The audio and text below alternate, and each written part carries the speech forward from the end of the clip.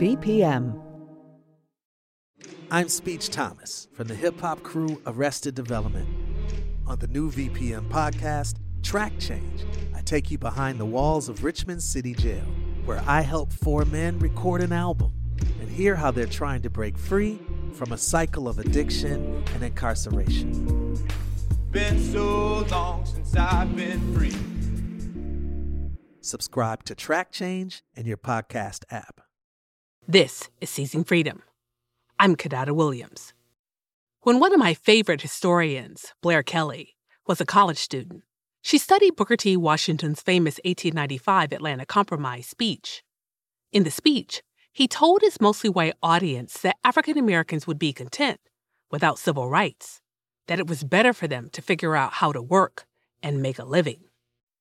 We were taught that this was a time when everybody decided that Booker T. Washington was right and that they should accommodate segregation. They should simply build within their communities and, open businesses and develop educational institutions and not worry about their citizenship, not worry about the right to vote or the harshness of segregation, that they could really build from within. So I found it strange that they would all just listen to Booker T. Washington give this one speech and everybody's like, yeah, we're good. We don't want to fight for our rights anymore.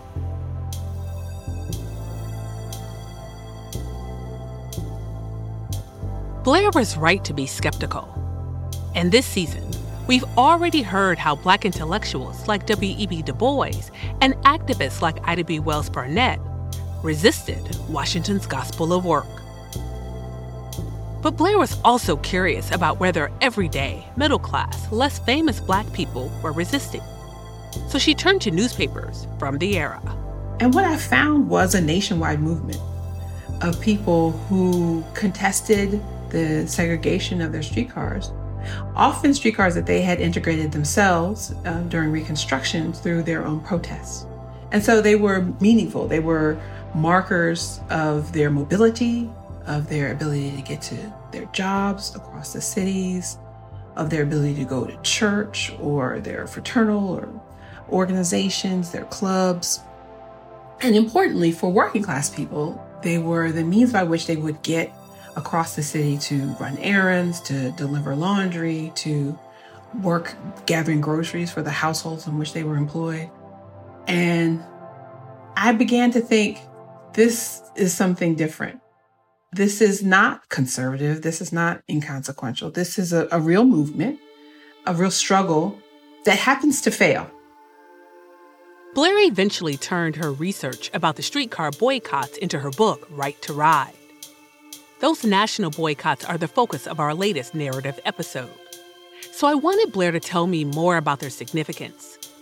She told me how one community's boycotts were emblematic of the protests as a whole. The ones in Richmond, Virginia, in 1904. So for me, Richmond is at the heart of the story of the streetcar boycotts. I was struck by Maggie Lena Walker, who we know oftentimes for her advocacy as a club woman and a businesswoman and a banker. She was an advocate for women, the daughter of a washerwoman in Richmond. She grew up traversing the city on behalf of her mother, delivering laundry, picking up laundry when it was dirty. So she got to know the city. She got to know working women. So even as she rose to be the most elite Black woman in Richmond at the turn of the century, she had the heart of the working class. She understood them. She was empathetic to their cause, and she understood what they would need and that segregation would harm them. She knew what a streetcar could mean for a woman who basically was a small business person, right?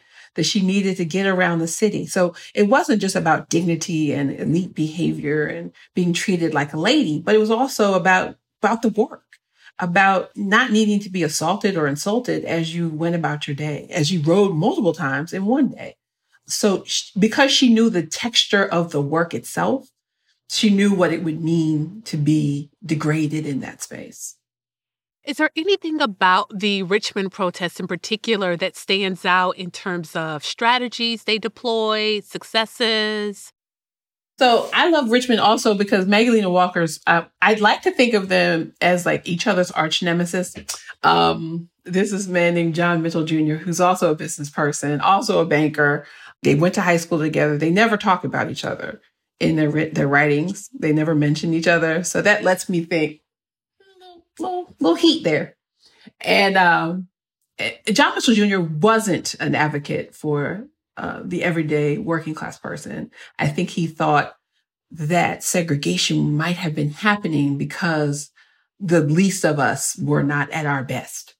I think he was blaming the poor and the poorly behaved for the onslaught and the erosion of Black rights. And Magdalena Walker was taking the opposite position. She was saying basically our success is what is catching their attention. And I really agree with her. Black upward mobility was the problem that segregation was trying to solve. So watching those two go head to head allowed you to see the texture of the movement, the differences that existed in the city. You also see success, a brief success in this movement. They bankrupt the streetcar company in the first year of protest. There's a legacy in Richmond that continues into the next generation about staying off the cars and avoiding segregation. And so it's a powerful example of the determination that they had. And the determination this generation had matched that of the civil rights movement. They just weren't successful. They had no allies. They had no outside support that the modern civil rights movement did benefit from eventually. But they had that same spirit. While the Richmond boycotts were temporarily successful, this wasn't the case in places like Little Rock, Arkansas, or Houston, Texas. There, the boycotts didn't last very long. Black protesters held out as long as they could, but they couldn't defeat the deep pockets of big transportation corporations and racist Jim Crow policy. So I asked Blair, if the boycotts were failures, why is the streetcar movement historically significant? I think it's significant because we have to study failure. We keep looking for those successes, for those atomized and special moments of when everything comes together and then you have Black and white people and everyone's holding hands and everything works out. But most of the time when people do movement work, they don't win. Most of the time when people coalesce around an issue of justice, they fail. And it doesn't mean that they're not right. It means instead that failure is one of the things that those who protest must plan for, must accept, must continue to strategize through. And so when we see, contemporary movement folks who are feeling down because of a defeat, it's just a reminder that, there were defeats. There have been defeats in our history. And those things are just as important to chronicle as models for what you can know and what you can't know, and what you can plan for and what you can't plan for in the protests of the future. And I think that for that time period and for ours, having an understanding of conditions, right? So in this moment, in the turn to the 20th century, activists are trying to hit a moving target, right? The system isn't yet in place. It's being built in real time around them, and Yes. while they're being disfranchised. So while they're losing some of the tools they need to confront it. And so I think that, when we talk about things like a failed movement, we need to understand like the conditions that are in place that make it very difficult for them to do, and to underscore the importance of resistance anyway, because they learned something from that movement. Absolutely. And those lessons get passed down. Exactly. And, I start my book, Right to Ride, with the Montgomery boycott, in part because the law that Dr. King and the Montgomery Improvement Association are arrested under has its origins with the streetcar boycott movement in Alabama, and a very unjust, unconstitutional law that was written to suppress them at the turn of the century. And so when King goes to court and sues and wins, he is defeating that law. He is stepping into the footprints that were already there of a boycott 50 years prior.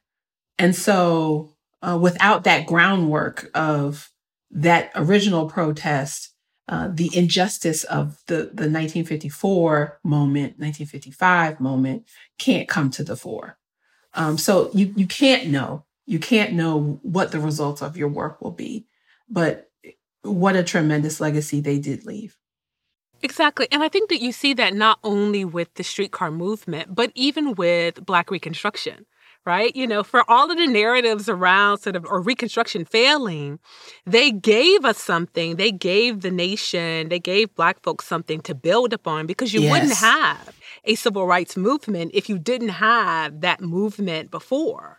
Absolutely. And your work shows us that the tremendous testimony that generation was willing to make, and the vision that they had for what was possible is incredible. And that insistence on that vision is what we can see. That's the thread that we can pull throughout these 100 years. What lessons did African Americans and their allies learn about fighting racist injustice from the streetcar campaigns, do you think? It's interesting, because when I think about it, I do think it's mixed. I think there were probably people who did not know what they did. I looked for a really long time to see if I could figure out if Martin Luther King knew about the streetcar boycotts in Montgomery, and I could not find any evidence that he ever did. And as a person who clearly loved history and the arc of history, if he had known, I'm pretty sure he would have brought it up. So in some ways, there is a shaming and a silencing that comes in having to accept second-class citizenship and having to put your gaze down and step back past a whole car full of seats to sit in the back as if you are not equal. Talking to the people in my family, they all have those memories of having to board. My mother, who grew up in New Jersey, did not know about segregated buses until she came south to stay with her aunt in the summertime. And she had plunked down in that first seat, and her aunt just grabbed her by the arm and drug her up the aisle. And so, my great aunt may have remembered the stories of that fight for inclusion, and yet had to train her children and the young people in her family to comply with something she knew wasn't right. And so I do think, as much as there is a memory and a sharing, there's also a pain and a shame that come along with that loss. You write that streetcar protests remind us that tolerance was not consent. Mm-hmm. And so could you tell us a little bit about that? Yes, to go back to the Booker T. Washington example, and the idea that, there is an upbuilding of Black life and an acceptance of segregation in this generation. That acceptance comes after a fight. That acceptance comes after an acknowledgement that it's wrong, that it's not the proper way to look at them. That acceptance comes with shielding their children as much as possible from the barbs of that world, of having to speak to whites in a certain way, or hop off sidewalks and walk in the mud, or accept degraded circumstances. They have to tolerate certain aspects of public life, but they don't believe it's true. And they don't believe that is the sum of who they are. And they don't raise their children to think that that's the sum of who they are. And that is the root of how Black generations can continue to fight, is that they have to get through the world, but they don't have to believe the stories the world tells.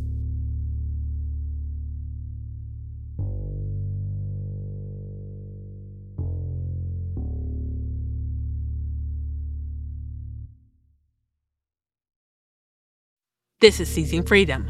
I'm Kidada Williams. I'm speaking with historian Blair Kelly about the legacies of streetcar boycotts at the turn of the 20th century and what we can learn from their successes, as well as their failures. One of the nuances that comes up in your chapter, the last chapter on failure, is the difference between the changes that an individual is able to bring about themselves versus the changes that a collective can call for. So how did that difference operate in the Jim Crow era, especially when it came to streetcar boycotts?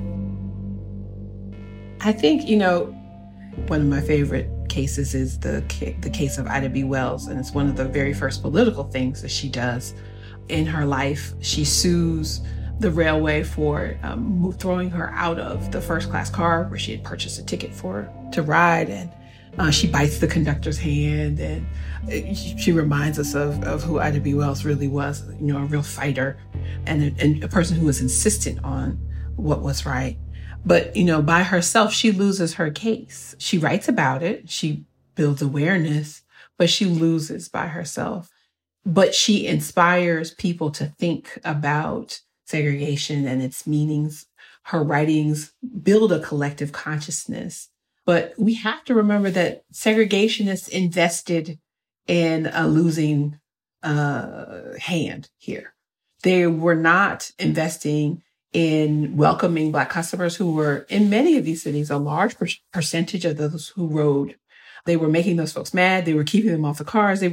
Those things were costly to their companies. And so racism didn't pay well. And so it's important to remember that through that collectivity, you can make those larger points. You can opt out of systems that are not respecting your humanity.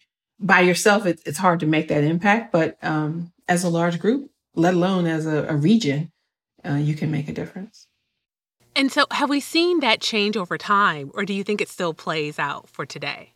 I don't know. Young people are very, I said that like an old lady.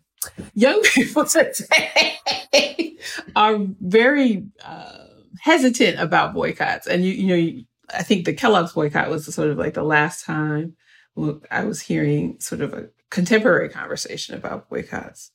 But I still think it's such a powerful wedge for thinking about the ways in which we can speak back into a world that is corporate driven and, very concerned with bottom lines. And it's powerful even right now to see people opting out of work that doesn't take care of them anymore, to really sort of boycott working as a waitress or at a restaurant for low pay and low tips. People are basically saying, well, that's not acceptable anymore. And so it's fascinating for me to see, all these folks who really, believe in market principles say, well, what's wrong with them? Well, this is the market. This is the current market for that piss poor job you have. It's not so good. So you're either going to pay people better, give them something more, give them proper benefits, respect them for the sacrifices they are making in those spaces, or you won't have workers. And so I think it's such a powerful reminder that opting out does have power. As someone who studies movements, you know all too well the price of activism. Mm-hmm. What price did streetcar movement activists pay? Several of the people who are fighting for justice in this generation lose not only just because of the boycotts, but just, their general sense of fighting for justice. And as a whole, I think of J. Max Barber, who was a journalist who wrote for The Voice of the Negro in Atlanta, founds this beautiful journal, gathers these stories from around the country, writes about the startling celerity of these movements across the South, and then has to flee Atlanta in the wake of 1906 and the race massacre there. He's threatened with a tribunal who wants him to prove he did not report accurately on what was happening during the Atlanta race riot, and ends up leaving journalism. Ida B. Wells, of course, most famously has to flee. A mob burns down her newspaper offices. She sets up in Chicago and does amazing work for another set of decades on so many different causes. It's hard to keep up. But at the same time, she has to run. She has to run from the community where she wanted to live and where she wanted to report on what was going on. There's so many folks who were talented, were right, were speaking out for justice, and who pay tremendous costs and never get made whole again in that fight.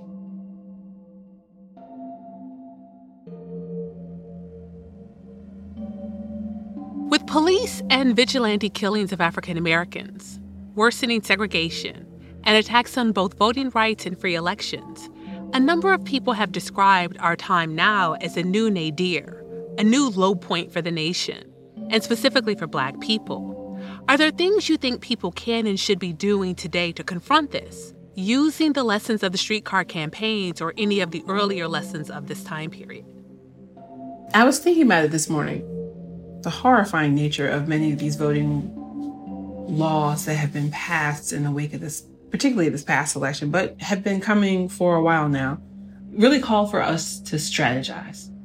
So as much as it would be good to have the federal government step in and pass protective laws, are there ways that voters can simply just strategize their way through?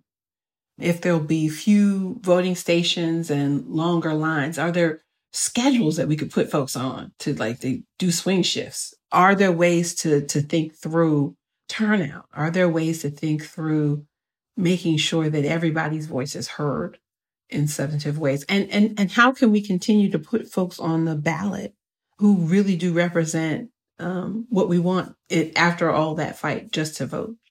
I'm a big fan of Stacey Abrams. I call her my president.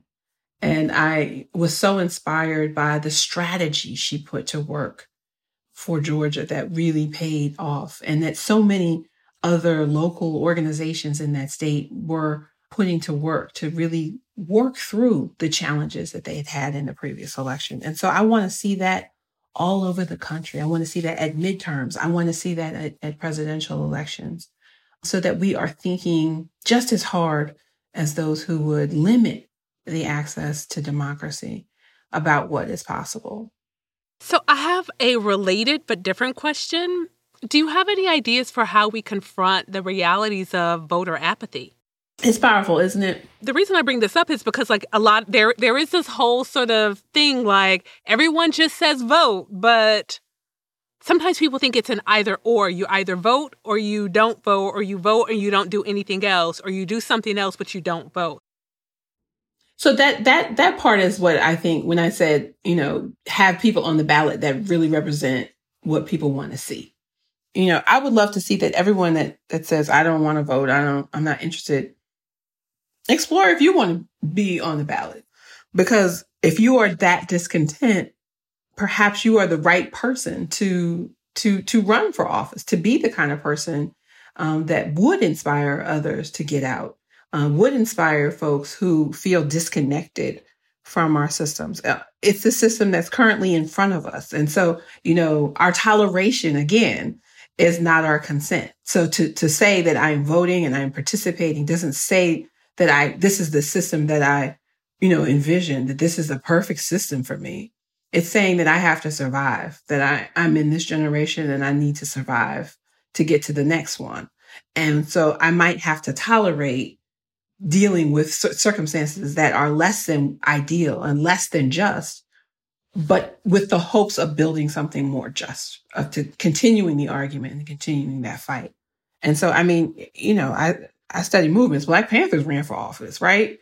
Folks who believed in revolution ran political campaigns. And so I don't think it's anathema to radicalism to run for office. Right. Because you have to be honest about how power works, right? And how to wield power. And the ballot is one way. It's not the only way, but it's one way to wield power. Absolutely. Absolutely. And especially these local elections. We can see the effects that local and state decision makers are making right now. Think of the impact if we could do it in the opposite direction, to do it for justice, to do it for access, to do it for the furtherance of democracy.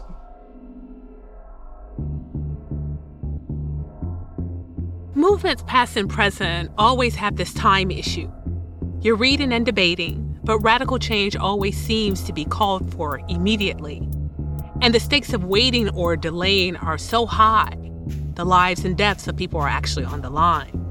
So how do you wrap your mind around the fact that there are only so many hours in the day, only so many fights you can wage at one time, and that transformative movements require investments in the long game, one you may not live to win?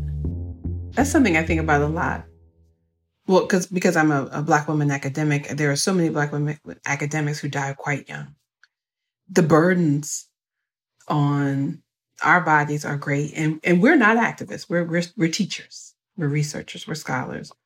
So I can imagine the anxieties, the wear and tear of the worries, the fear, having to deal with the adrenaline of movement making would be quite great. And when we look at past generations and current generations of men and women activists, oftentimes people are not living long lives. So I've been thinking about, the ways that we can tend to ourselves to build communities of care that are conscious of the movement work and the scholarly work we want to do, but recognize that we are just in human bodies and can have only so much capacity. And I try to personally stay in the lane that I think I was called to be in. I think I'm a teacher, a mentor, a scholar, a researcher, a writer. These are the things that make me glad on the inside when I get to do them. And so those are the things I try to do. I don't try to be everything for everybody, and so I think we all have to know our calling or find our calling or seek our calling and do our best and let that be our contribution to the world. This season, we're asking a number of our guests what they think and hope free Black futures look like. Do you have a vision? How we get there?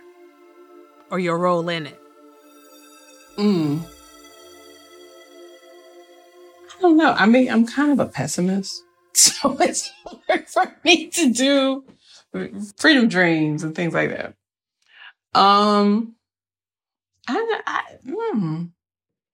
That's a hard question for the pessimist. I think of our communities and our schools, and I pray for a world where there are good places to educate Black children, where they'll be supported not only in sort of the resources and the curriculum in front of them, but in terms of the stories that they are told about who they are and what they're capable of doing. A world where we are interested in feeding and caring for everyone because we have enough resources to do that, to prevent childhood poverty, to prevent adult poverty.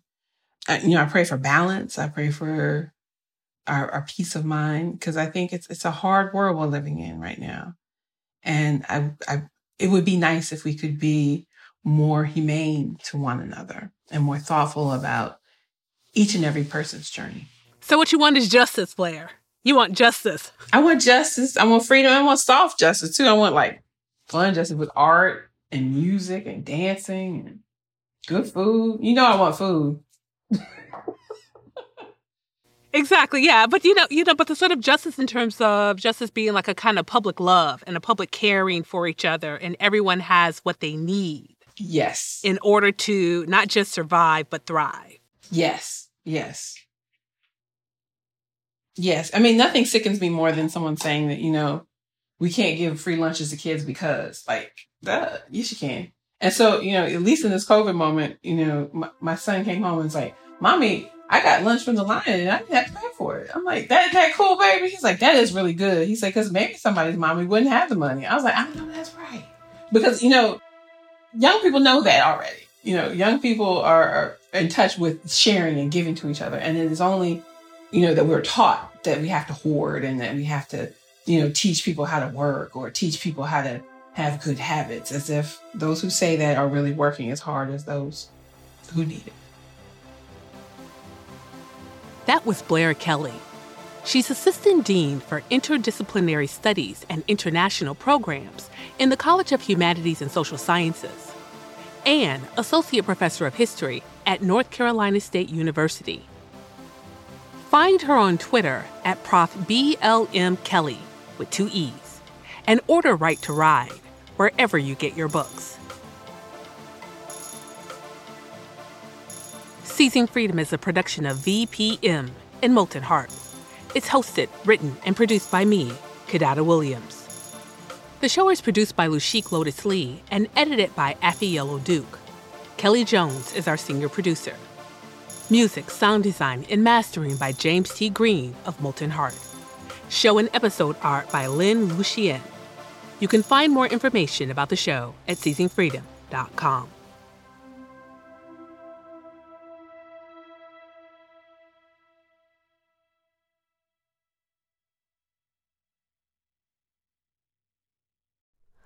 Hi, it's Terry Gross, the host of Fresh Air.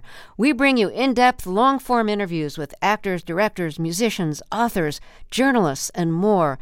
Listen to our Peabody Award-winning Fresh Air podcast from WHYY and NPR.